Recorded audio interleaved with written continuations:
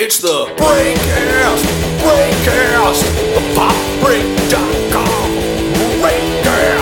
Breakcast, listen to the show, because you're in for the popbreak.com. Breakcast, oh yeah.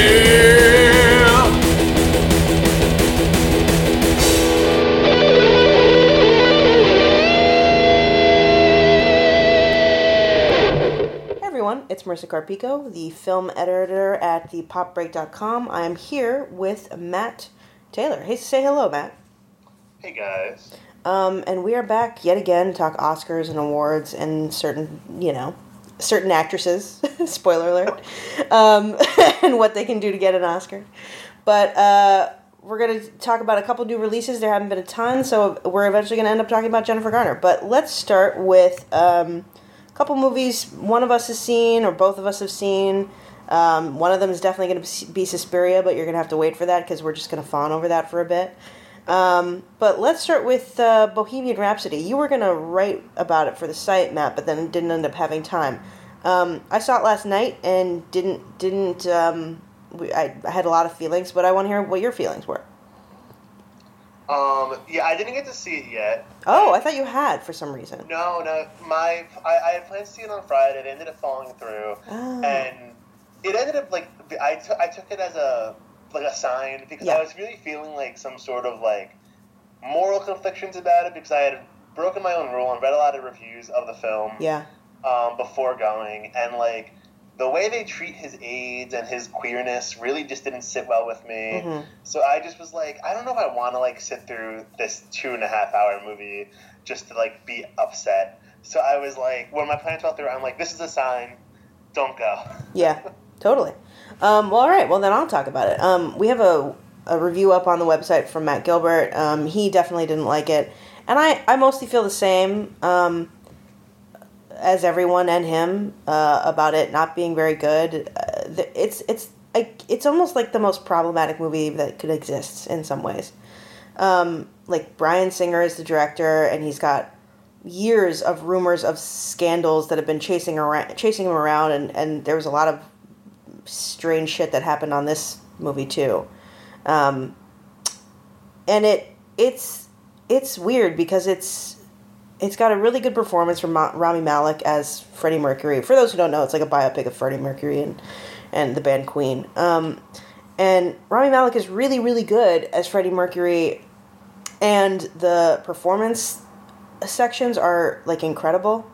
I go to a lot of concerts, and I've rarely seen anything capture what it's like to be in that sort of church worshipfulness of a concert. And it recreates the last 20 minutes is just a recreation of Queen's Live Aid set in 1985, and it's great. That's all great, but the what it's telling is awful. The surviving band members have a lot to do with the production, and I don't know what they thought they were doing, but they come off as a bunch of mildly homophobic squares in the movie. And the whole movie's a little teensy bit / really pretty homophobic. I mean, I don't know. He's basically punished. Freddie Mercury's character is basically punished for being gay, and they change a lot of storyline or actual events, the dates of them to sort of create that narrative. I think he finds out he has AIDS after Live Aid, but in this he finds out before. So it's so gross. Yeah, it's really problematic. Not to plug another site and another writer, but I did work with him at Us Weekly back in the day. But Kevin Fallon of Daily Beast has a wonderful review of it, or essay on it that basically sort of unpacks all that. But yeah, I don't know. There's things that are really good about it, but it's not good, and it's it doesn't actually dig into anything. It covers so much time and covers so many subjects, Mercury and each of the guys.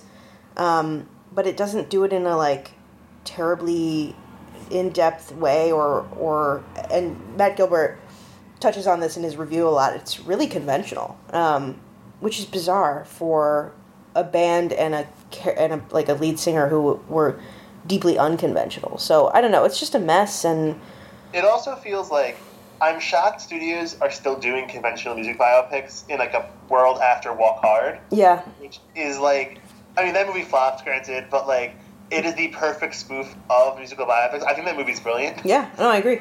I think about that scene where he breaks like 4 sinks in a row all the time, as this joke on Joaquin Phoenix doing it in that in that movie. It's like it's such a thing, but like and the thing is I talked to people who aren't like big film fans, and they thought it was really fun. So it clearly works for some people. My parents are like obsessed with it. Oh, I'm sure. Yeah, my mom is like singing the high praises about it, and then it was funny because I was like, oh, it got really bad reviews, and she was like, how could it? It's Freddie Mercury. And I'm like, I think that's how a lot of people are approaching it, of like, you know, Queen is so good, where it's like, how could their movie be bad? Yeah. So it's interesting. Well, and she's, I'll tell you, she's kind of not wrong. I mean, like, the things that work about it are how good those songs are, and how interesting it is to like dive in what it was probably like to actually make them. Granted, you know, it's a perspective that's really like excluding Mercury's you know, own authorship in it, but you seem to like they make it seem like it's a big collective sort of experience of making these songs, and it's really thrilling in the scenes that it happens, and like some of the filming techniques are really clever during that. Like the editing is really quick and sharp, and the sound work is really good. Like, man, they turn up the sound like you would not believe. It like rattles your bones whenever they're performing. So it's like really electric. And Rami Malek is so good like at recreating what made Mercury such like a compelling stage performer, that like you can forget a lot of it.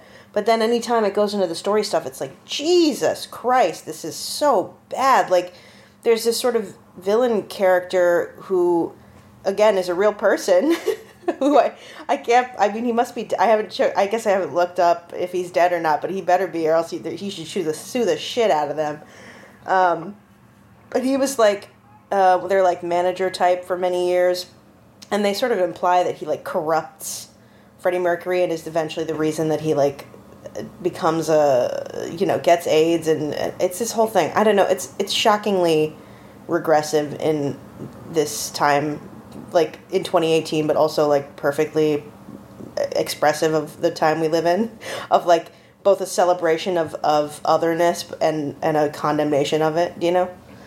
And it's funny because Bryan Singer is bisexual, so it's like, yeah, that he took this lens. I mean, Bryan Singer's a very horrible person, right? As like the blanket statement of like he's a terrible human being. Yeah. But it's a sort of thing where it's like, I'm shocked that as a queer person he didn't like depict it fairly, and also from all accounts, like even the way he developed into his bisexuality, like that's not true to Freddie Mercury. Like it's like that's not the story of how he came into himself. Oh, so there's a scene that I when I was watching it, I was like, Matt would burst into flames. Like it's so bad. I was like, this is torture. I can't believe this is in this film, where he's married to Lucy Boynton's character, or I guess I don't know if they're married. They never show it on screen, which is the whole problem with the film, is that it talks about these emotional moments and then never follows through on like what actually happened. Like I never know what year it is in a way, even though there are title cards that tell me what year it is. But he's like, they're listening to him perform, or like an audience sing back the song he wrote for her on TV, and he's like, I have to tell you something, and she's like, I know, I've known for a long time, and he goes, I'm bisexual, and she's like, no, you're not, you're gay, and and like that's her line, and then that scene sort of plays out, and then like he doesn't really argue back, and then it's unclear if he agrees. It's completely bizarre, but I was like, well, that's some erasure right there, isn't it? My God, like, gross. What the fuck is this? I couldn't believe it. I was shocked by it. I figured based on the trailer, what they would do which is a very annoying trope, is that like he was straight because that the woman who Lucy Boynton's playing, whose name I forget, is like a very key figure in his life. Yeah. But like that he'd be straight, but like with a fetish for dudes, and I was like, that's what I was expecting, and that sounds so much worse. Yeah, well, it is almost that, but they like make it it's not even like subtly subtextual. It's like full on text. They're like, this is just a corrupting. Like, she's the woman, the love of his life, and they say that to each other 45 times. They're like, that he's the love of my, you're the love of my life. She's the love of my life. Like, it's this idea of like, if he could have just stuck with that straight thing, it would have worked out for him. It's so fucking weird. Even though they like, the Freddie Mercury's eventual partner, who was his partner when he eventually passed, like Tim Hutton, that's Timothy Hutton, Jim Hutton. It's so annoying. I kept doing it. Jim Hutton, like, is a figure in the movie, and sort of like this like golden idea of the man who he'll eventually end up with when he learns to love himself, which is after he gets AIDS. But like, it's bizarre. I don't. The Lucy Boynton's character's name is Mary Austin, by the way. It's annoying because like I like so many people in it. I like Lucy Boynton. She's so wonderful and like does a lot with what is a shit role, and a lot of bad haircuts, which are really just about the time period they're recreating. And Rami Malek is so fucking good that like it's such a waste of good things. The whole movie, it's awful. I really wish I had some other movie had been available to me to watch last night. But yeah, I don't know if you should see it. Is it road for him to get nominated? Well, I didn't think so, but I was reading. I was just sort of looking around online last night, and there was an Academy screening. I think last night. Like for the Academy, they get to have special screenings where it's just Academy members. They can go to a little theater in LA and watch it. And apparently Rami Malek got a standing ovation after it. So there's a possibility that he could get a nomination for actor. But it's a really strong year, I think, in people's minds. So I don't know. And the movie, but like, often an actor can get attention without a movie getting attention. You know what I mean? Yeah. So I think it's a possibility. And I wouldn't necessarily argue with it, but it would be embarrassing. do you know what I mean? Like, it's a good performance, but Jesus Christ, like, we gotta do better, everyone. You know what I mean? Yeah, I like him a lot, so I am on some level happy for him. Yeah. That he has this part, but I'm just like, I really wish we got a better movie, and I also wish we would just stop with conventional music biopics. Yeah. I mean, I hope that that Elton John thing is as crazy as it looks in the trailers. You know what I mean? Yeah, that movie looks weird, but I was like, I'm into this. Yeah. This looks actually interesting, and hopefully it won't be gross in the way it depicts queerness. Right. It's got Taron Egerton in it and Bryce Dallas Howard, so I feel very specifically targeted by that film. She's playing his mom, which is bizarre. I'm so fucking offended. I cannot even. But like, they're like the same age. I know. She does look younger than she actually is, but like it's deeply offensive to me because like the first time I saw her, I was like a senior in high school, and I was like, "Woo, look at her. She's great. She's gonna go places." And I just never would have imagined the places she would go. Anyway. It was a Lady in the Water. It did her in. Even though this is a comment for another day, but Lady in the Water is a good movie if you ask me. So, when I saw Lady in the Water as a kid, and I stand by this, I thought it was one of the best movies I'd ever seen in my lifetime. I have not seen it since, so I cannot say if it holds up. But when I saw it originally, I thought it was incredible. So I don't know. Maybe it's for children, and we all maybe should give it a break. You know what I mean? We can return to this after the Oscars. We'll have to have a conversation about this. Yeah, I should have prepared more so that we could talk about Bryce and Jennifer Garner today. All right, the next movie I want to talk about is something you've seen and that I wish I could have seen yesterday, but the times did not work out. Boy Erased. Yes. You reviewed it for the site. You got to see an early screening. New York Film Society. Yes, exactly. What did you think about it? How does it compare to the other boy film this year? All the boy films this year. And then Ben is Back did not have boy in the title, but it basically should have. It should. Ben is Back to Boy. Oh boy, Ben is Back. So Boy Erased, for those who don't know, is based on a memoir by a man named Jared Connolly, I believe is his last name. And he is a survivor of conversion therapy He was outed when he was a freshman in college to his parents, including his pastor father, and he was kind of shoved off into this conversion therapy center. For those who don't know what conversion therapy is, it is this really terrible system that is legal in 36 states at the moment, where LGBT people, particularly kids, but that's not necessarily true, are sent and mentally attacked basically over and over again in order to like find out what the root of their queerness is, and in an attempt to make them become straight. And obviously it fails. It leads mostly to suicide or some other terrible path. And yeah, it's a very underexplored issue, I think. Like, I don't know, maybe that's just my input on it, but I feel like a lot of people don't know that it goes on, or that there are legal fights going on to make it illegal everywhere. Yeah. And it's not the first movie to be about conversion therapy. Like, just this year alone, we had another film about it. But it's definitely, I would say, the biggest film about conversion therapy so far. I mean, it has Hollywood stars, and it's getting this big Oscar season treatment. And it's an interesting film. Like, I really had complicated emotions leaving the theater, because on a purely standard level, it's a very effective movie. Like, it does its job. It's like a compelling story. Lucas Hedges plays the main protagonist. All the names were changed for the movie, so like he's playing someone named Garrett, I think. And Lucas Hedges is just so good in it. I think he's a phenomenal young actor. I know right now Timmy's like the internet's boyfriend, Timothée Chalamet, but I think Lucas Hedges is just as talented in a very different way. He's at the very least, he is your internet boyfriend, and I appreciate he's my that. internet boyfriend, yes. He's the reason I saw mid-90s.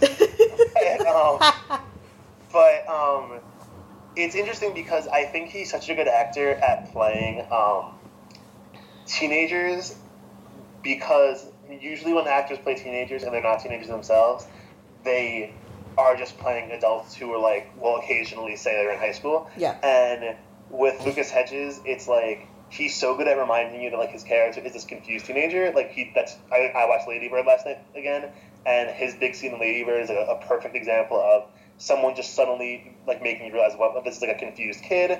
And then that's basically his whole performance in this movie, is just like you feeling so bad for him. And then Nicole Kidman and Russell Crowe play his parents, and they're both really wonderful. I was particularly impressed with Russell Crowe, I think more because he's done so little in the past 5 years. Yeah. But like they're both really, really great as his parents. They make the character so complicated, and I don't think a lot of that is there on the page, which I'll get to in a minute. So they really bring a lot to their parts. But my one thing that really does hang over the movie is that there's a conversation going on everywhere in Hollywood right now about like who gets to tell queer stories and queer narratives. Like, should a straight director be able to direct a film about LGBT people? Should straight actors play gay characters?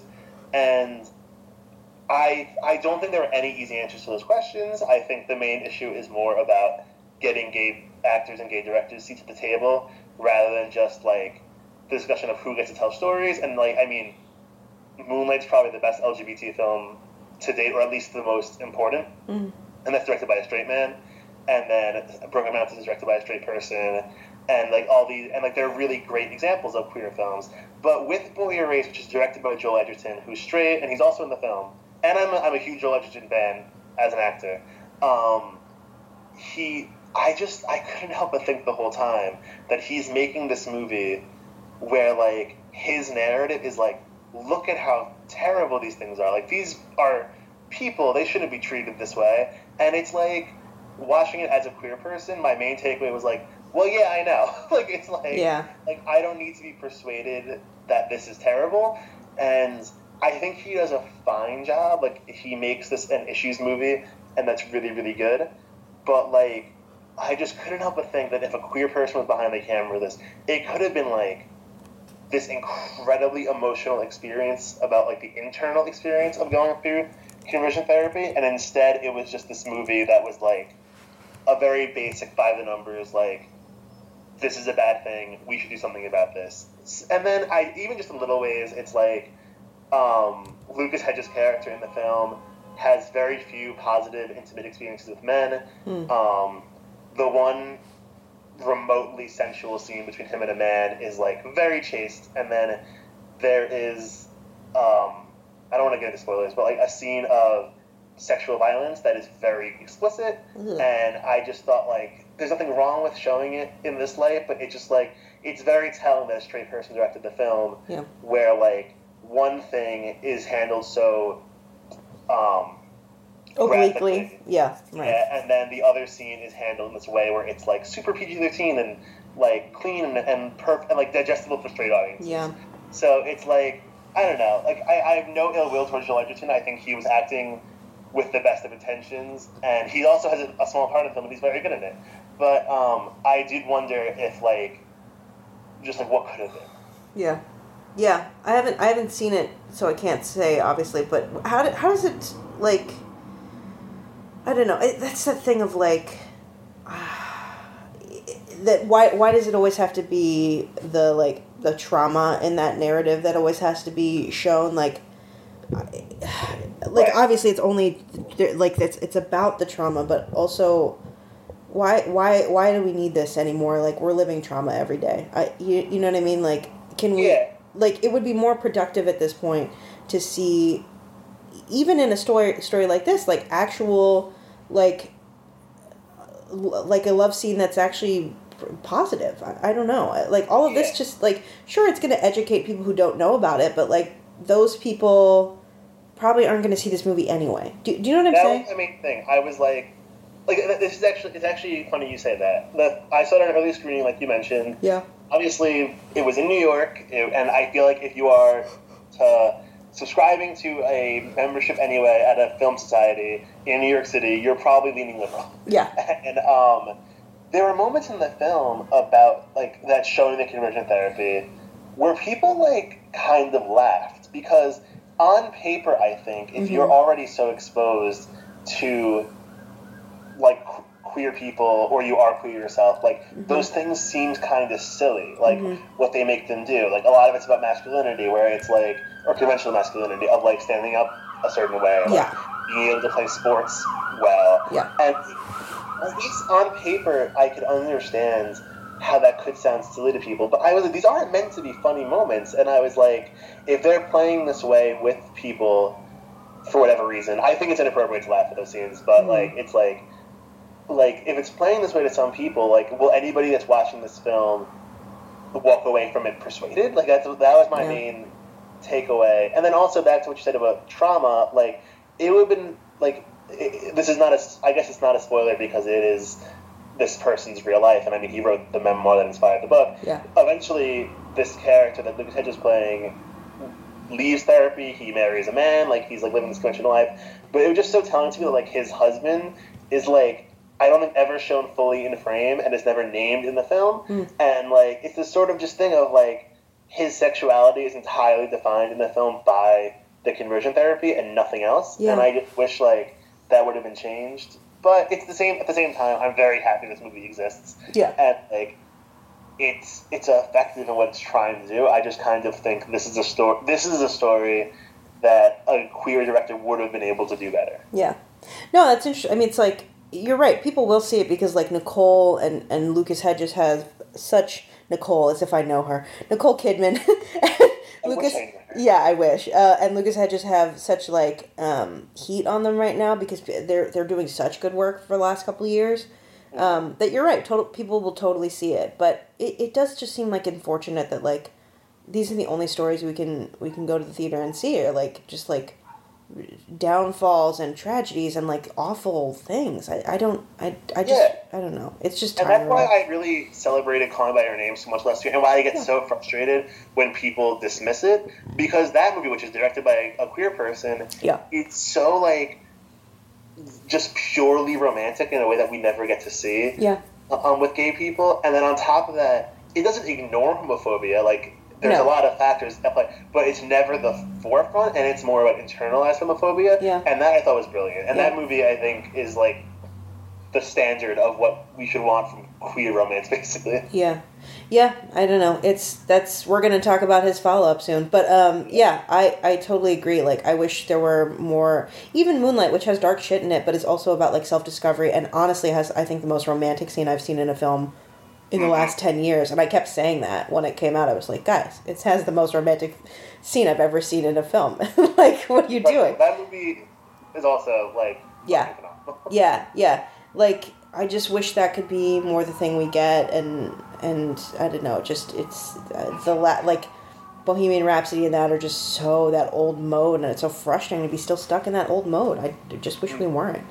But speaking of Lucas Hedges and uncomfortable laughter, I saw Mid-90s yesterday, you've seen Mid-90s, and I was surprised by how much, like, it's such a story about trauma and, like, family abuse that I was confused by what a rollicking comedy my audience seemed to think it was. Oh, yeah. I have a lot to say about that, yeah. Yeah, I'd like to hear about it, because I have other things to say, but I'm sure you have more, like, complex thoughts, because I was like, movie 2 of 3 after an 8-hour workday yesterday, so. It's like, that movie, Midnight, is so baffling to me. Like, I don't know, like what you thought walking out, but my thought was, like, what did I watch? Like, I felt like I watched half a movie. Like, my big takeaway with it, and like my biggest problem with the film, which I got into with somebody on Letterboxd in the comment section. I saw that, and he hadn't even seen it, by the way, which was very obnoxious. It was just interesting because for me, my big takeaway with the movie is that I think it has 3 really brilliant scenes in it, and I think Jonah Hill is like a gifted filmmaker, surprisingly. Yeah. But it's like he's telling this coming of age story, and he's showing these young skaters who are trying to figure out their place in the world, and they're doing quote unquote bad things. And like the film's message seems to be like, oh, like this is what growing up is like. Like you do shitty things because you're a kid, and Lady Bird did that really well last year, where it's like Lady Bird's unlikable at points, but you realize that it's part of her growing up process. But the things these kids do are like genuinely really bad things that are not like universal coming of age experiences. Yeah. And my main takeaway walking away from it was on like, did I either have a very like sanitized upbringing, or like is this like what more people are having? Because like for example, these kids use slurs, particularly gay slurs. Yeah. Very, very often. Yeah. And I have no problem with those words being used in the film if the message of the film is very clearly like, it's not good to say those words. It is part of growing up, sure. Yeah. I lived through the 90s as well. I know it was frequently said. But, like the movie just kind of like, oh, LOL, like, these kids are, like cute and weird and, like, say dumb shit. And, like, my audience would laugh hysterically every time they said a slur about gay people. And I'm like, none of this is remotely funny. Like, it's like, this is all really gross. And I was getting, like, frustrated with the laughter. Yeah. It's very queasy making. I mean, I definitely grew up in the exact milieu that it's trying to create, like mid-90s Southern California skate culture. Like, I had those friends. California, so you definitely probably related to No, this is exactly the milieu I grew up in. I mean, I had a friend who, like, literally impaled himself on a palm frond through the leg. Like, the thing went through his leg when we were kids. Like, on a skateboard, in a skateboarding accident. And, like, I still wear tons of skateboard shit. Like, I honestly, my own human breasts have not gotten me as much male attention as the skateboarding gear that I wear on the weekend. This is true.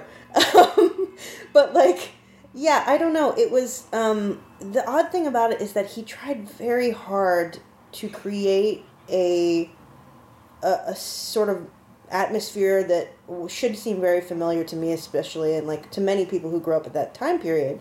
But it all felt really hard, like, try hard and false. Like, none of it felt lived in, which is bizarre. It all felt like a bizarre little performance of what it used to be like to grow up during that time. With all the racial slurs and shit, or not racial, but, well, some both slurs, yeah, slurs of every kind, included. Like, the way everything they say was something we all said as kids, but we've learned it's wrong. And, like, or it's the times have changed and it's like we can't say shit like that anymore, and like saying that shit now is not like daring, or like even if it's not meant to be daring, it's not, even if it's just like recreation of a time, like who needs that time? That time is why we are living in a shithole. Do you know what I mean? Like that mentality of these little shitheads and like not caring about shit and like making fun of those girls who are just as valid as human beings as these little assholes are. Like, can you talk about that, the party scene? Yeah, absolutely. Like, this is the thing, is like, there's a point later where like the oldest kid, the one who doesn't have a nickname, like says, oh, we should mention, by the way, this is about like California skate kids in the mid 90s, like just dicking around. Yeah, that's the plot. But like, yeah, like he says to the lead character at one point, like, we all have our issues, but like their issues are issues, certainly, but like they really aren't acknowledging the issues of everyone else. Like the mother, they barely give a shit about. And Katherine Waterston is so good in every scene. Holy shit, she's so good. I want to see that movie. I want to see the movie about that woman and raising. Like, what a horribly written character. Oh, but she's so good, and the fashion is really good. Like, that's the only thing that felt real, was her fashion choices. Everything else was like, I don't see enough Spitfire gear. Where is it? All of the fucking skate gear was off. It was a little off. I don't know who they got to do the costuming, but they should be smacked in the face, because none of that is what those kids is wearing. Well, some of it is, but most of it isn't. That's the stuff the adults were wearing. It's not what the kids were wearing. They were wearing big, dumb brands. Get over it. So annoying. Like, I have so many issues. Like, it's like, those kids, he says to him, like, oh, everybody's got their thing, but it's like, yeah, what about those fucking girls you all just, like, fucking don't give a shit about? Like, those girls were also my friends, and they had very complex lives, and guess what? Their lives grew up to be worse than yours. You'll all be fine, because you're boys. Like, some of you are rich. Yeah, you have options. All of them are, like, traditionally, for the most part, masculine boys who, or at least can pass as so. So, like, they're gonna be fine. And you know what? They grew up to be assholes, and they are still assholes. And if they think they're not assholes, they're the kind of guys who say to me, well, not all men for the last 2 years. Do you know what I mean? Like, I don't have time. When I was leaving the film, where I was like, if I ever go on a date with someone, a guy, who says, like, I really related to that movie, I'm walking out. Yeah. Because I just think, if you relate to those kids in it, I'm kind of like, how? Yeah. Like, it's like, they're so, like, just unlikable. And it's like, and without spoiling the ending, like, one of those kids does something in the final third that is, like, really, really, really bad and gets someone hurt. Mm-hmm. And no one holds them in any way accountable. Like, yeah. It's like the mom of the main kid is, like, in that last scene with him and doesn't even care about it. And I'm like, or, like, there's no legal process, and I'm kind of like, what, like, these kids just, like, getting written off and, like, not getting in trouble because they're kids, but it's like, this sort of boys being boys mentality is, like, very problematic today. So I'm like, how did this happen? I really hated there's a scene in the film, for those who haven't seen it, where the main kid has, like, his first sexual experience, which is a weirdly explicit moment that I couldn't believe it kept going. I was like, when is this going to cut? This is not good for me to... I don't want to see this. Yeah, no, I was sitting there, I'm like, is this, like, legal? Like, it was such a weirdly graphic moment that I'm surprised no one's talking about. Yeah. And then what was even worse about it was, like, he's hooking up with an older girl, but the girl's, like, at most 16 and is, like, based on the dialogue, like, a sexual pro. And I'm like, this is such a guy, like, fantasy thing of, like, they're high school students. Like, in no world did this ever happen to anybody. Like, it's like, this is such, like, a silly, like, masturbatory... well, I'm going to argue back on that because, again, I was a kid who grew up in that area, and let me tell you, my friends were doing some bad shit of the sexual variety at that time period. So I get, but I will say we were not normal kids. Like, and it's, even if it is an accurate depiction, it's not necessarily one I need to dig into on screen. Do you know what I mean? Especially with a character who, like, has no backstory other than that, and then we have to sit through a very uncomfortable scene. Right, and the main kid is 13 in that, which is, like, again, not to put my friends on blast, but, like, not that far from the age we all would have been. Actually, no, he would have been the age.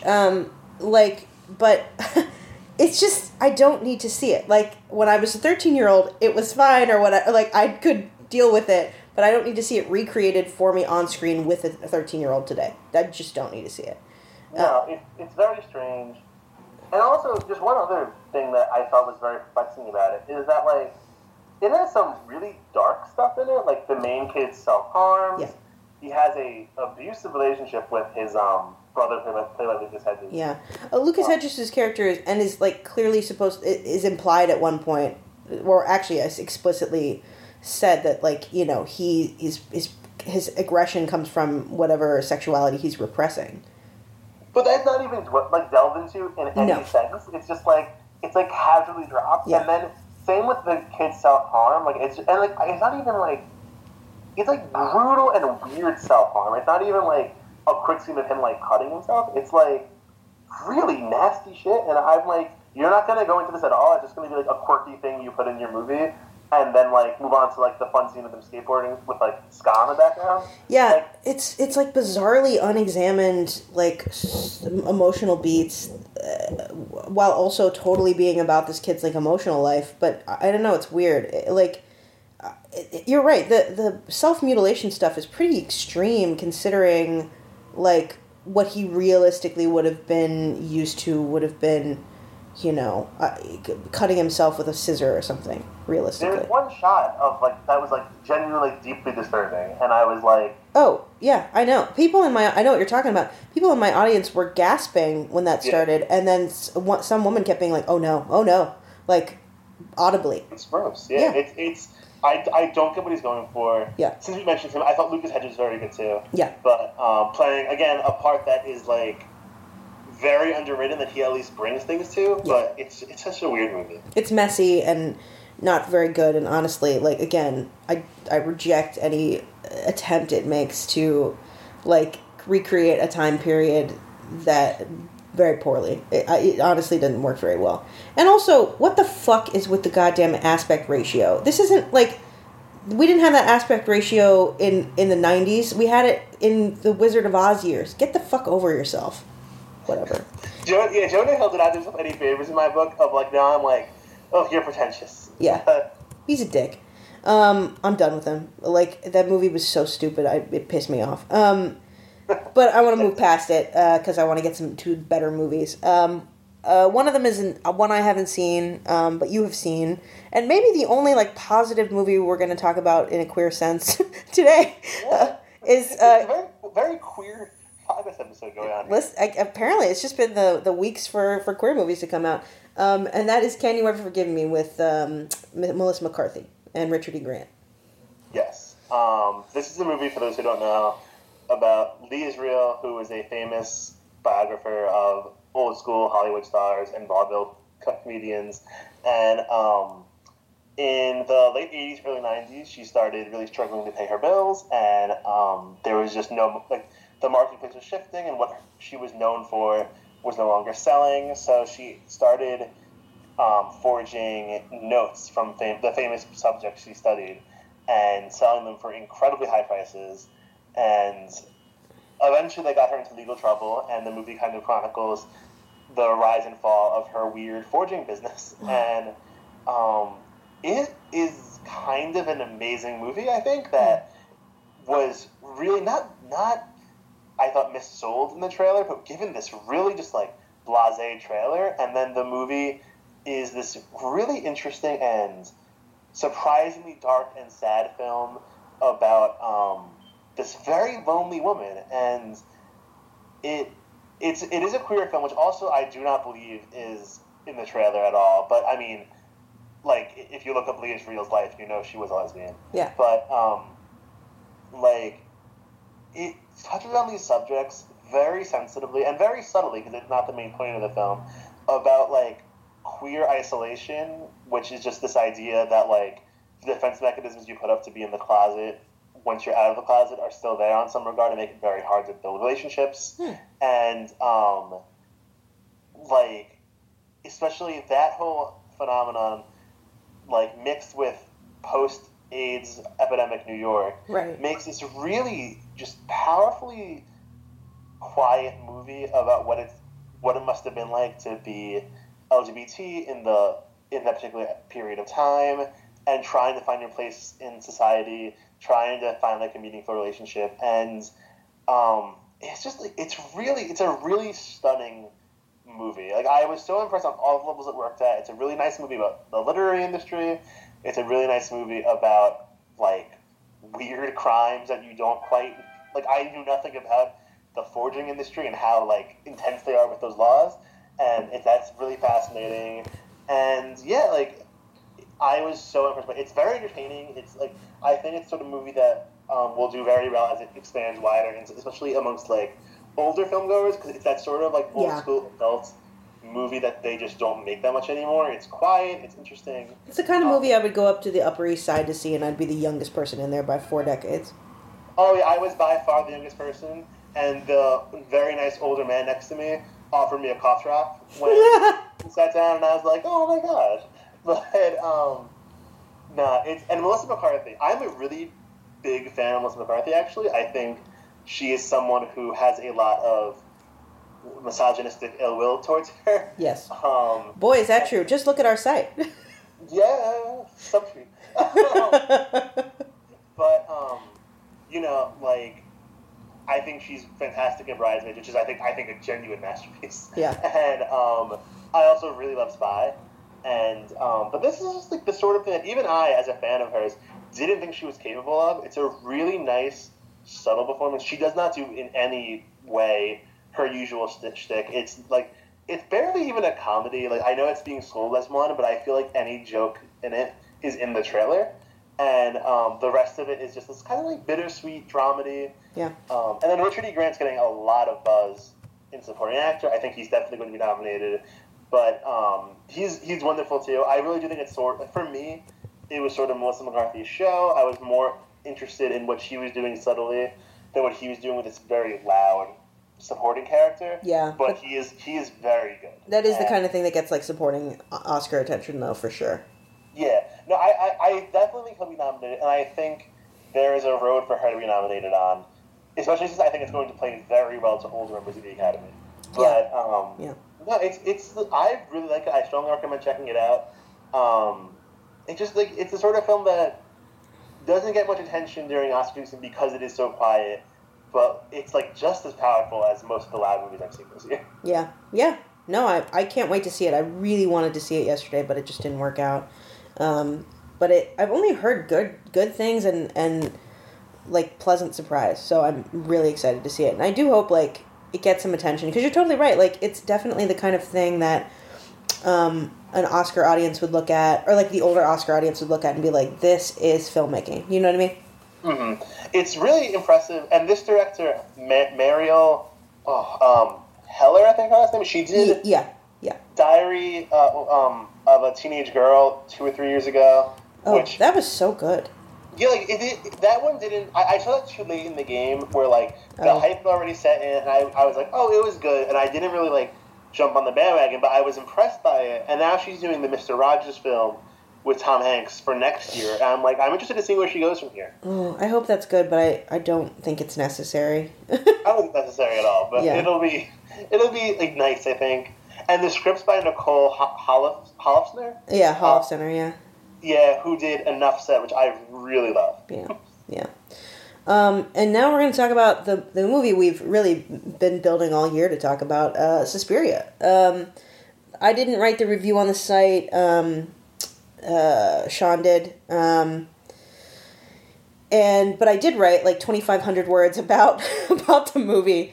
It's like a full-on feature spoiler situation where I just worked out some things about life, you know, about Suspiria. But I also did some textual analysis. It's a weird thing, but go ahead and read it if you want to, people. It's about the way the movie deals with female rage. I saw it weeks and weeks ago, and then I saw it recently again with a friend who I told it about and who possibly because of what I told her about it felt exactly the same way as I did. But you like just saw it, so I'd like to hear what you thought about it, Matt. Literally, I just got home from the theater. Exactly. No, I really, really loved it in a way that I didn't expect to love it. Yep. Like, it is just this like this is not a good review of it, but it's the first thing that popped in my head while leaving the theater was like, it's kind of like what I want American Horror Story to be, and it's this uses a horror movie lens to tell a very political story, and then as a fan of the original film from the 70s by Dario Argento, the original Suspiria is this weird case of a movie that is not good in any sense of the word, but has so many wildly original ideas that it's like strangely hypnotic and very, very watchable. And it's movie, scary despite itself. The original is the way I talk about it. It's a terrible film, the original, but it's so moments of just like, how did he think of it? Like, what a scary concept. Yeah. And then this film takes those concepts and not only makes them genuinely creepy, but also adds so much to them. Like, just what Luca Guadagnino does in this film is impressive because he's telling a political fable. He's also building an entire universe and mythology very well. Like, there's never a scene where a character sits down and is like, now I'm going to explain everything to you. Yeah. And it just, and like for a movie that's 2.5 hours, I was so like captivated by it all that I wanted to watch it again immediately afterwards. It's deeply immersive. I mean, that's the thing I think is so interesting, or what makes it work so well is that, like, if you go on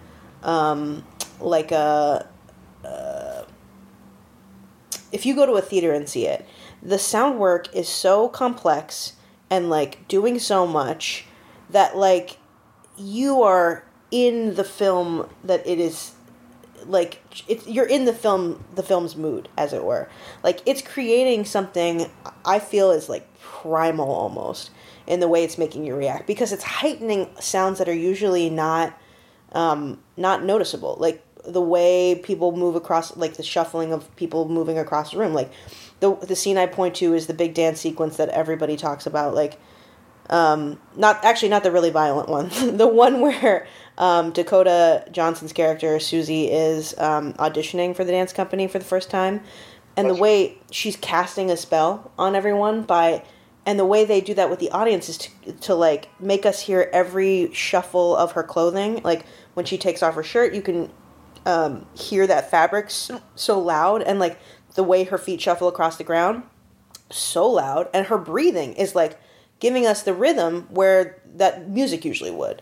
But the whole movie is sound. The soundscape is like that. It's in the same way that Mother was last year, but like slightly less abrasive, just like a lower bit of abrasiveness. Like, it's not constant. It is constant, but it's a lower sort of like primal, low bass kind of stuff that like is making, essentially the way I see it is like it's putting you into this like predator prey response where you're prey and you're like constantly waiting for something horrible to happen, and the few times something horrible happens in the movie, it just ramps up your tension all the way up until the end, and then the ending releases all that tension in a shocking way that's like actually cathartic. But yeah, like, I don't know, it's a crazy thing, but I'm glad you got to see it, honestly. It's just such a fascinating film. I really avoided plot details, but I had heard how political it was in passing. Yeah. And it's so interesting because on one level it is about that particular period in Berlin with the Berlin Wall and like post-World War II tension. But like, it's so about what's going on in our country today, I think. And I don't know how much of that is intentional and how much of it is like projecting in a strange way, but it's like the last 20 minutes or 30 minutes or whatever is like so well done. I mean, it's weird. It's like the one really weird moment in the film, because I thought for most of it that it was like I tweeted this after leaving the theater. I don't think this movie is nearly as weird as it's being sold as by some people. Yeah. Like, that last 20 minutes is definitely very shocking and crazy. Yeah. it earns it, I think. But it also is, I would argue, the least scary thing about it. Like, my friend who I saw it with the second time, she is not great at horror films, but had, like, heard me rave about it, and I was like, trust me on this. And I, like, said to her right beforehand, I was like, this last stuff is weird, but go with it. And then she was pretty terrified before that scene starts, and the whole audience is. Like, the film builds in this way to make you so ready, like, so emotionally stressed out for that last scene that you're like, what? I don't know what the fuck is happening. But, like, it turns it on its head, and we're just going to spoil it at this point, I think. Sort of. Like, not completely, but, like... It's hard to spoil it because it's, like, if we went into the plot, it wouldn't sound believable. Yeah. So, like, instead of, like, it becoming this violent bloodbath that is fitting with the rest of it, it becomes something different, and it's more about, like, converting that rage and, like, what we thought was evil into like a release of goodness instead, in a weird way. Like, it's Mother Superiorum is both like justice executioner and sort of like Mother Nature, sort of redemptive. And like I mentioned this in my essay of like I don't know if I'm ready for that in the real world right now, but boy, isn't that nice to watch on a film. But I think what you were saying about the political stuff, I think you're right about it being, you can read into it whatever you want. Because for me, I didn't actually see the movie playing with the post-World War II stuff and the RAF stuff in any concrete way. It felt very surface to me. What it all feels like is stuff now. Like, honestly, like, all of that stuff is really just there to indicate, like, to stand in for what's happening now. Like, none of it is actually, he's not, I don't think Guadagnino is actually at all working with, like, post-World War II stuff. That's like, for me, that seemed like, that should be the obvious thing, but I don't think he's actually doing it. I think he's totally talking about today through that lens, but just using that milieu. It's interesting that in a key scene that I won't go into detail with, one of the female characters is told by a woman, like, oh, like, I'm going to butcher the line, but it's something to the effect of, like, you never believe women when they're crying for help, it's just you label them hysterical or something like that. And that was definitely a way of tying in that male character's backstory and bringing it into the modern day, because, like, with that character, the entire 2 hours before the last act, I was like, what is his point in all of this? And I had seen a lot of takes out of context saying like the movie would be better without that character in it. And then with that line, that makes no fucking sense. No, I know. I have to say, I try to be open-minded with people who disagree with movies that I really, really love. Yeah. But most of the takes I've seen about this movie, I think, are hard. Yeah. And wanted a different movie than what they were given. But, yeah. But, like, I really loved how when they find, like, that line, and then the final monologue given by Dakota Johnson in the last, second to last scene, is, like, where I saw what was going on with him, what was going on with post-World War II tension, and bringing, like, a direct connection to today. And I thought that was very powerful. Yeah. That last monologue, I think, is, like brought a tear to my eye, and I'm like... Ooh, she is so good in that scene. Shit. No, exactly. Dakota Johnson, we have sung her praises so much, but, this is one of the movies that just proves how good she is, I think, because it's, like, she plays very much to her own sensibilities in the first 2 hours of, like, she's so modern and naturalistic, and, like, her responses to everything, whether it be 50 Shades of Grey or, like, Spirit, is always so natural. Yeah. And then it's very girlish and ingenue, and it's, like, it's fascinating, because at the beginning, she's so, like, what you'd expect from the kind of roles that her mom used to have to play, of just this sort of, like, beautiful girl who's, like, just sort of, like, with that high voice and, like, so ingenue type. And then the movie's this slow conversion of being like, no, she's not an ingenue. She's fucking, like, Mother Nature, man. She's something so ancient and like knowing and wise and ultimately benevolent, and that it's like, and the way that she can play all of that so deftly is so impressive. Yeah, no, it's so interesting. Like you said, like, I think it's a really good call. Like, she's very, like, ingenue-y, but there's, like, this, like, darkness to it where you're, like, it's, like, very much playing on that whole trope. And then also, it really reminds me of doing like a dark twist on what the original actress from the first film was doing. Like it's this really like it's so layered and so clever. And then should we talk about Tilda? Yeah, I will say that one last thing that I wanted to say about like what it's doing there is that the difference between, and I say this in the essay, is like the difference between the first and the second is that the first one views female power as evil, and the second one views female power as something ultimately freeing. Like it's working from different premises, and because of those different premises, both movies are completely different. Yeah, they really have nothing in common except that they have the same name. Right. I mean, they even like changed the spelling of Susie's name to make it more like Suspiriorum. Like, get it together, people. Like, there's completely different things. Again, because they're working completely different premises. But yeah, Tilda is great in all three roles that she plays. Yeah, she's great. It's funny. Is it a spoiler to say who she one of her parts that she's playing? No, I think you can know who she's playing honestly without, because realistically, it doesn't matter. Like, so much crazy shit happens in those last two chapters or whatever that no, I don't think you could ever guess. You know. No, yeah, it's like the fact that she's playing like the only significant male character in the film. Yeah. It basically they try their hardest to not reveal it, but it's funny because in many ways I think the voice she's doing as that male character gives away that it's Tilda. Oh yeah, my God. Yeah, but physically it's incredible what she's doing. Yeah. I mean, she totally disappears to the part, and then in her main part as Madame Blanc, what a good campy performance. So good. It is so much fun to watch her just talk. Yeah. That scene where her and Dakota are eating chicken together and it's bizarrely flirtatious, but also sort of it just clearly almost comedic. They're playing just at the edge of camp on that scene, and they're both doing such incredible work in it, to keep it from going insane and making people laugh and completely releasing the tension out of the film. It's so much fun.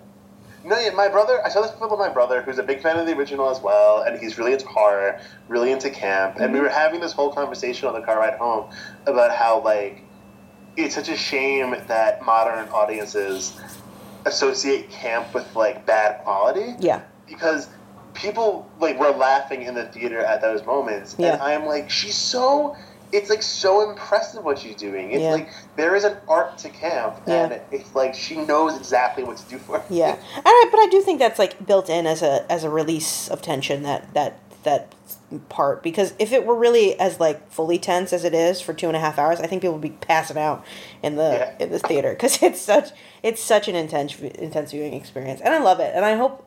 I would love if it got some awards tension, but I don't think it will, because based on the way people were reacting after my press screening and the reviews that all of those people eventually wrote, a lot of it is just dude bro shit. Just honestly, not to keep harping on the thing, but it's frustrating that a movie that is so clearly about female stories, to the point that the only major male character is played by a woman in makeup, is so much about female power and rage and reacting to a hostile political environment, is so easily dismissed by cultural critics who should know better, is so frustrating. And I read a review, I won't call it out, but it wasn't on our site, that was so dismissive of it being it definitely doesn't live up to the original, bro, it's not supposed to. And maybe if you understood what was going on, you would realize that any comparison between the two is unfavorable to the original, because all it reveals is how generic that fucking story is. This idea of witches, women with power can only be evil, and any female autonomy is evil. That's all this is.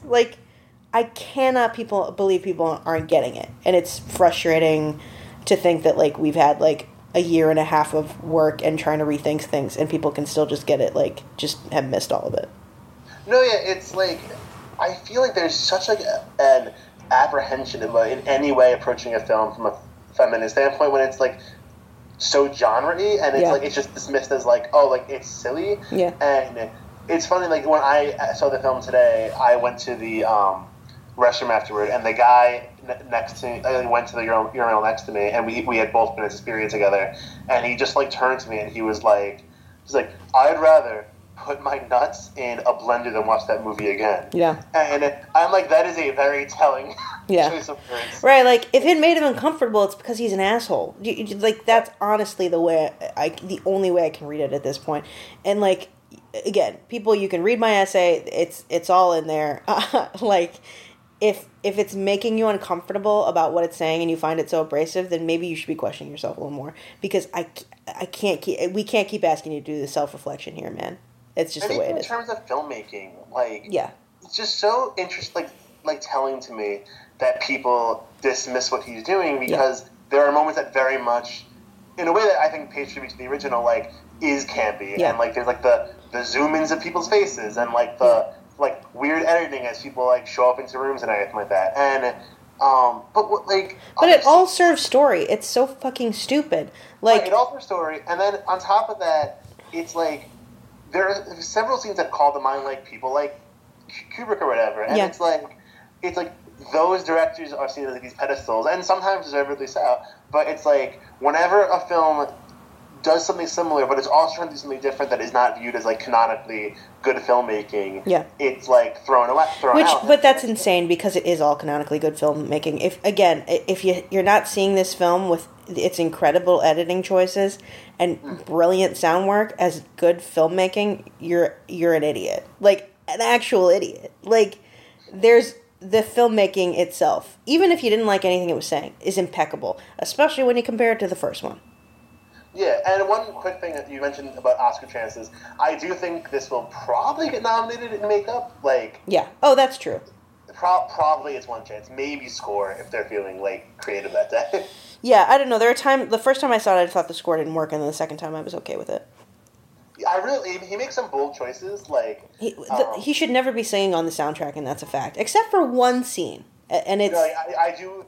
Whenever he sings, I'm like, oh, stop. It's completely distancing, and it's like, again, this is a movie about women. Guys, just give us like one. You know what I mean? Just give us one fucking movie that's like all our own thing. You don't have to sing. You're Tom York. You have everywhere else to sing. Like, just give us our, Wells for Sensitive Boys here. Just leave it alone. Everything else is for you. This is for us. Just leave it alone. You don't have to sing on the soundtrack, bro. Or if there's gonna be singing, hire a woman. They're 50% of the population. I'm curious, without getting into spoilers, which scene, the beginning or the end, did you think the lyrics worked? Oh, the end, actually. Well, initially I didn't think it worked, and then the second time, it actually works for me as a sort of like cherubicness, if you will. Yeah. I agree with you. The opening credits do not work at all with him singing. No, they worked better the second time because I knew it was coming, but like the first time I was like, what the fuck is this? Yeah. But yeah, definitely the big, bloody baptism by fire thing. We have recorded for an hour, but I feel like we can spend like 15 minutes on Jennifer Garner. She's given us so much. She has. She tries our patience, but she really does. So much.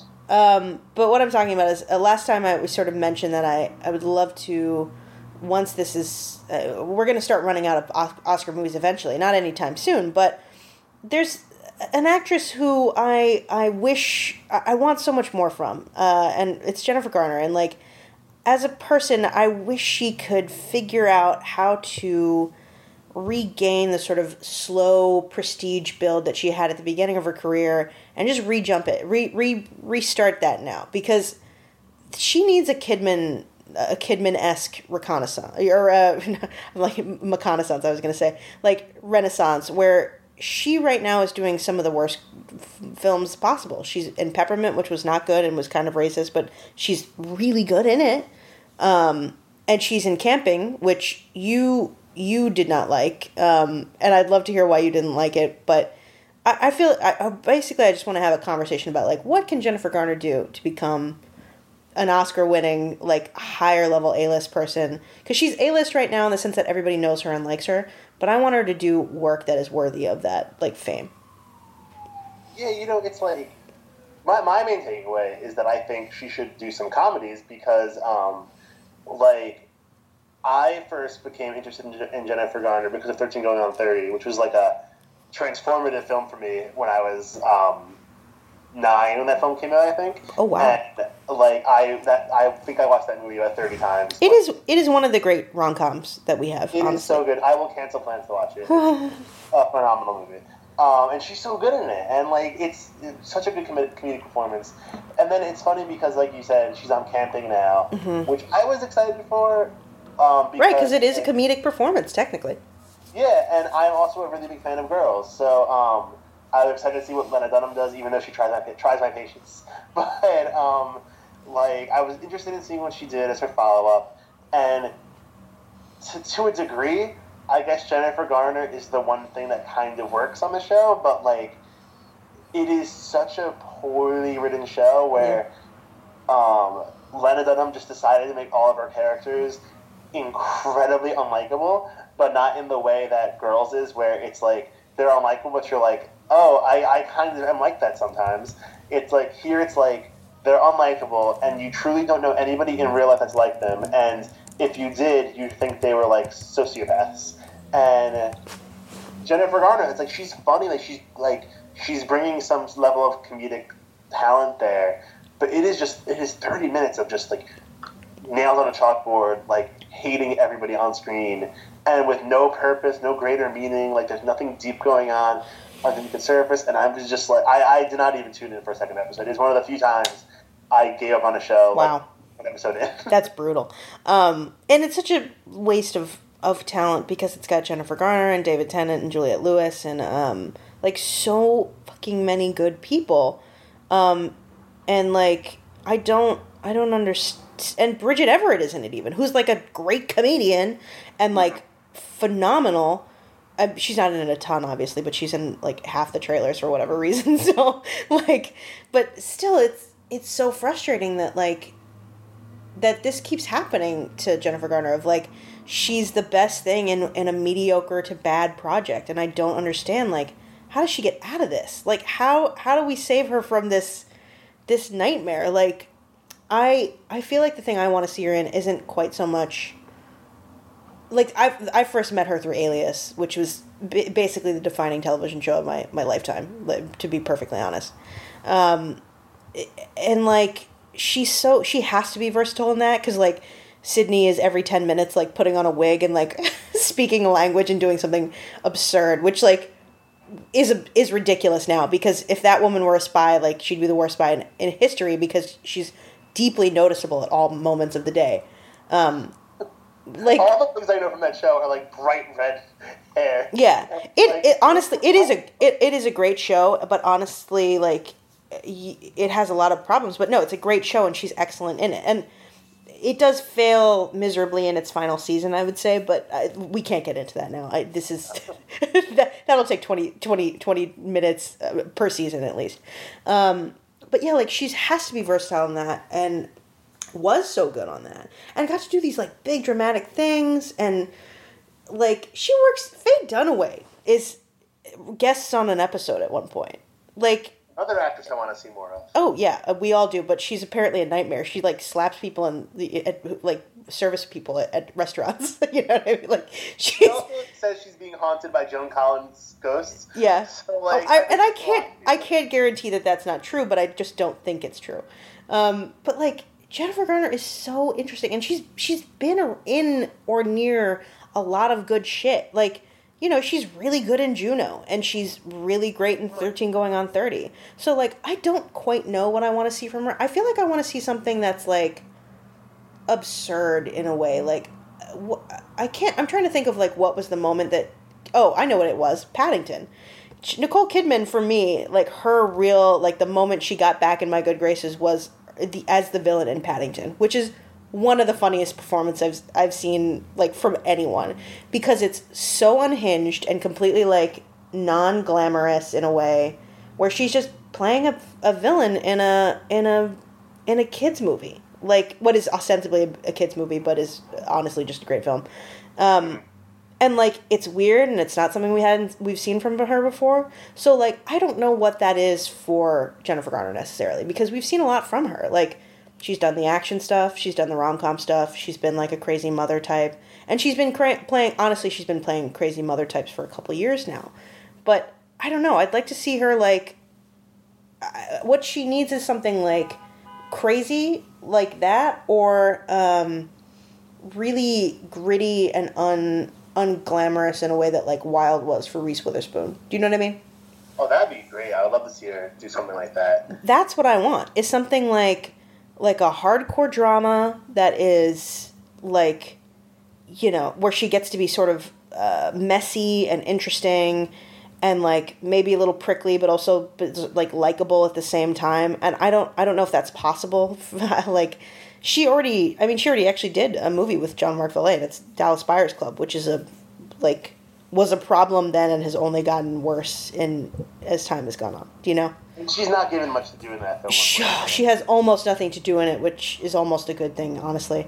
But yeah, like, I don't know what to give her to make her, to, like, give her the sort of, like, to push her into that Kidman Witherspoon echelon, you know? It's sad because the nature of the industry, it's like, I think she needs a TV comeback to, like, climb her way back into film. Yeah. Even though at this point, I mean, this could be a whole other episode, like, the line's blurring in, like, what is, like, seen as the true top medium. But yeah, it's tough. But, like, you know, she needs a TV comeback, and in many ways, Camping could have been that, but it's very much not. Yeah. And I hope she gets it, because I think... Did you see Love, Simon? Like, she was good in that. And, she's good in that, too. Shit, yeah, she's got that great scene in it. Yeah, the high school equivalent of Call Me By Your Name speech. Yeah. Yeah, totally. But, no, she's good in that. And, I don't know, I feel like... And the thing is, she's never been totally embarrassing. Do you know what I mean? Like... No, she's never been bad. The closest it's come is, I saw her in, on Broadway years ago when she did Cyrano de Bergerac, and it was a little desperate, honestly, but, like, she wasn't awful, realistically. I didn't know she was on Broadway ever. I would have... Oh, please. I bought tickets the second I could. And it's fine. She was fine in it, but it was, like, she was clearly so nervous. And I feel like that sometimes in her... Well, like, not nervous, but, like, desperate to... I don't mean desperate in the worst way, but it does sound that bad.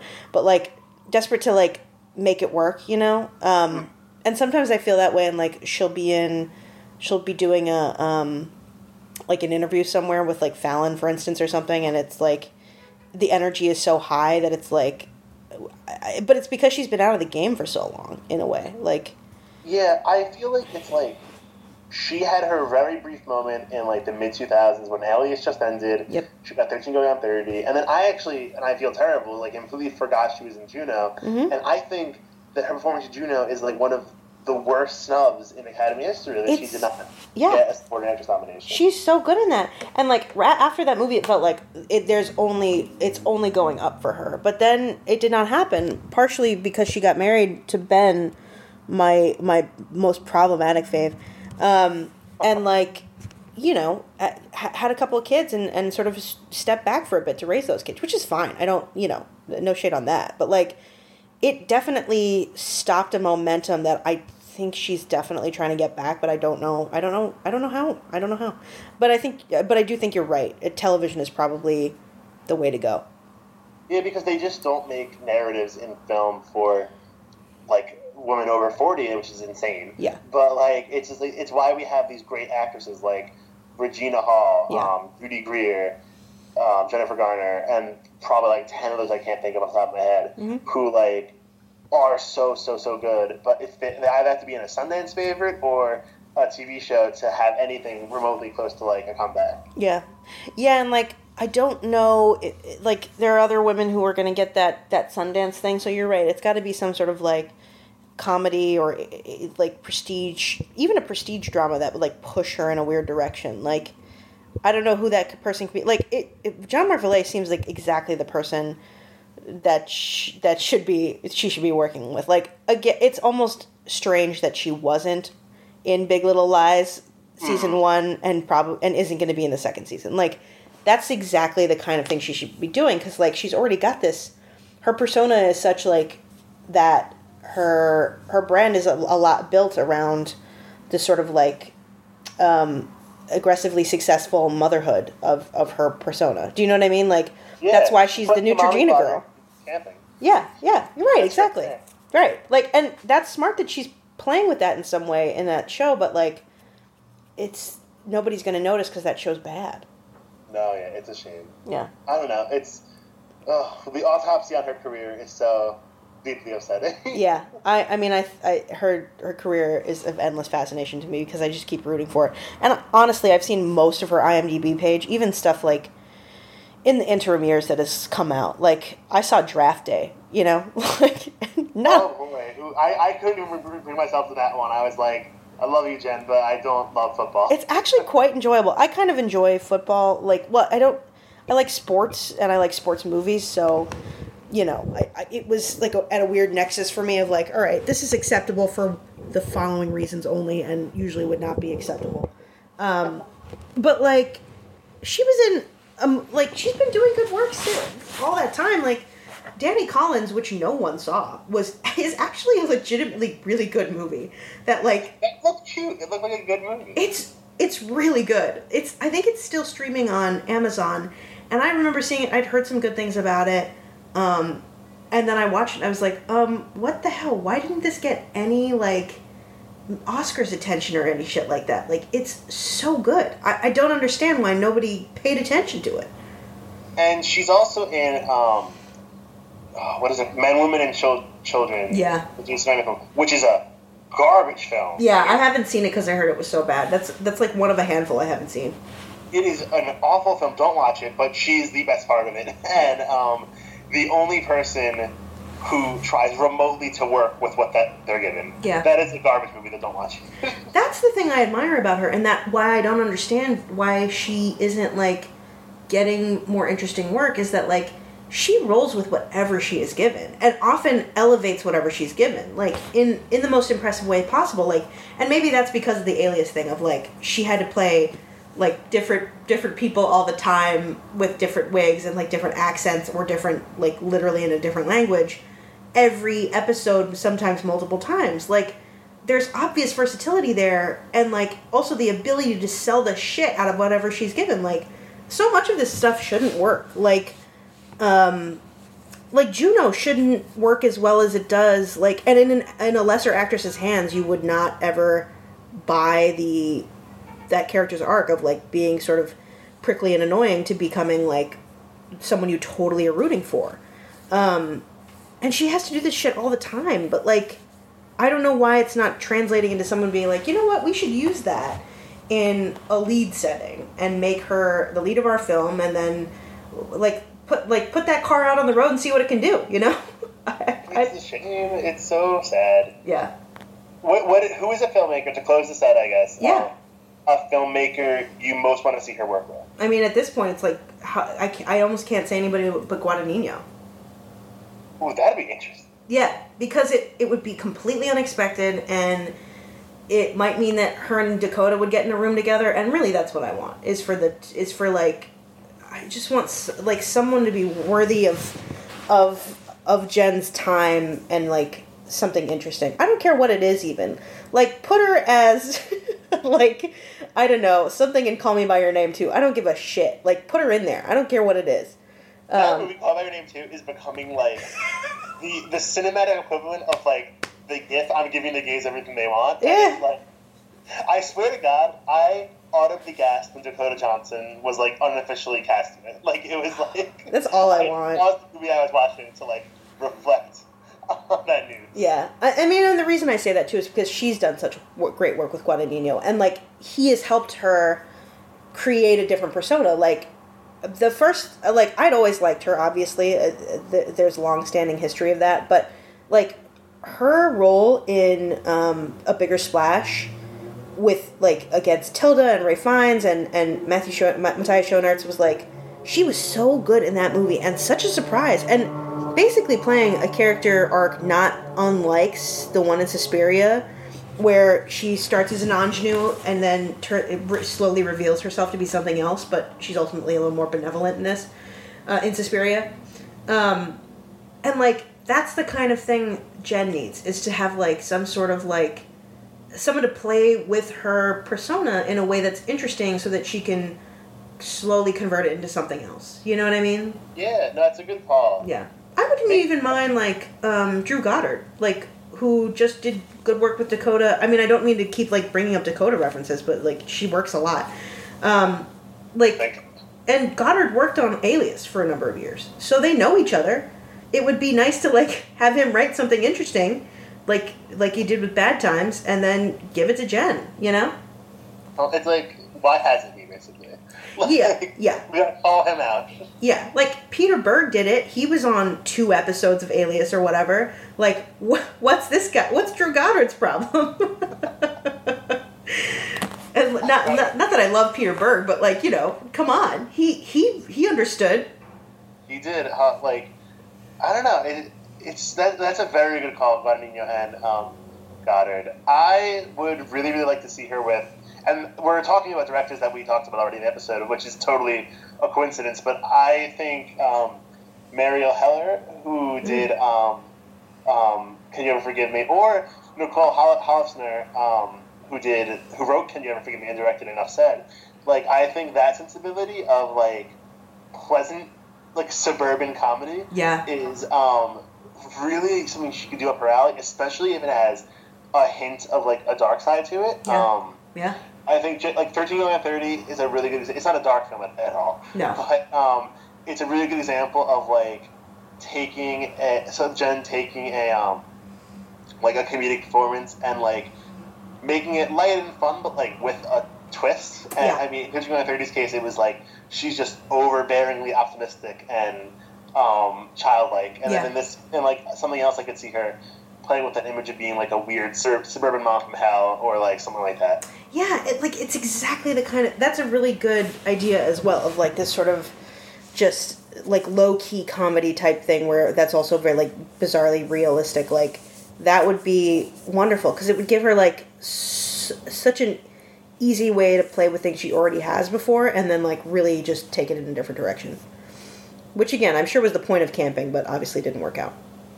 So what we're saying, Jen, if you're listening, call up these directors and get in one of their films. Also, call me up. I'm a big fan. I'd really love to an interview or something. Give me Mark Ruffalo's number. What I'm saying, I have to talk to him about how 13 Going on 30 gave me unrealistic expectations for boys, and then we can talk about all that. Yeah, to be clear, if I had to save one in a fire, I'd save her, not Ben Affleck. I love Ben Affleck. There's a long history of me talking about Ben on the site, but Jen is my ultimate queen. Sorry, Ben. Sorry, Ben, but in the divorce, Jen gets me. There we go. What a good note to end. Exactly. One episode, we reviewed 4 major movies, killed Ben Affleck, and fixed Jennifer Garner's career. Yeah. Congratulations, everyone. We did it.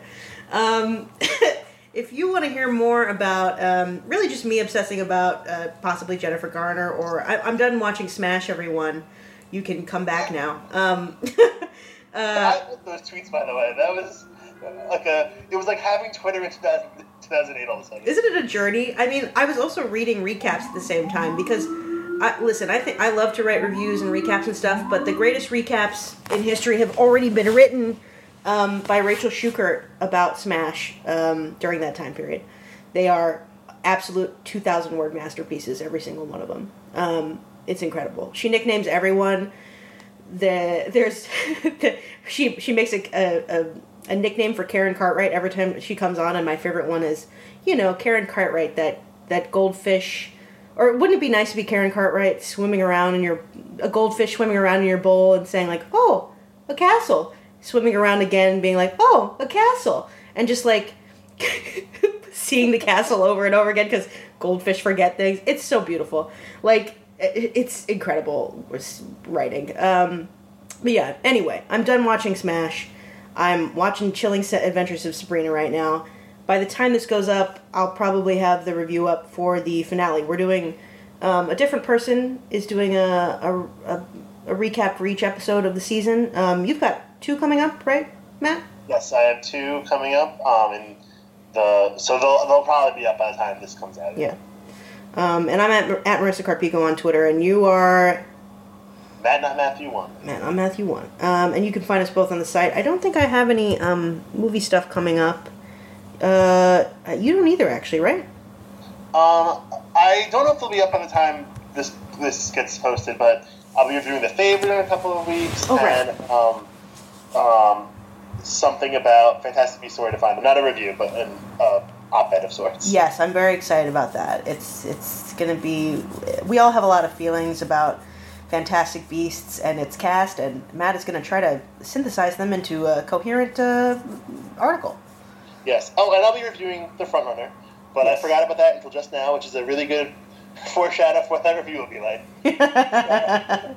Yeah, it's funny. I was looking at it on the thing, and I just skipped it in my head. All right. Thanks for listening, everyone. Jennifer Garner, call us up.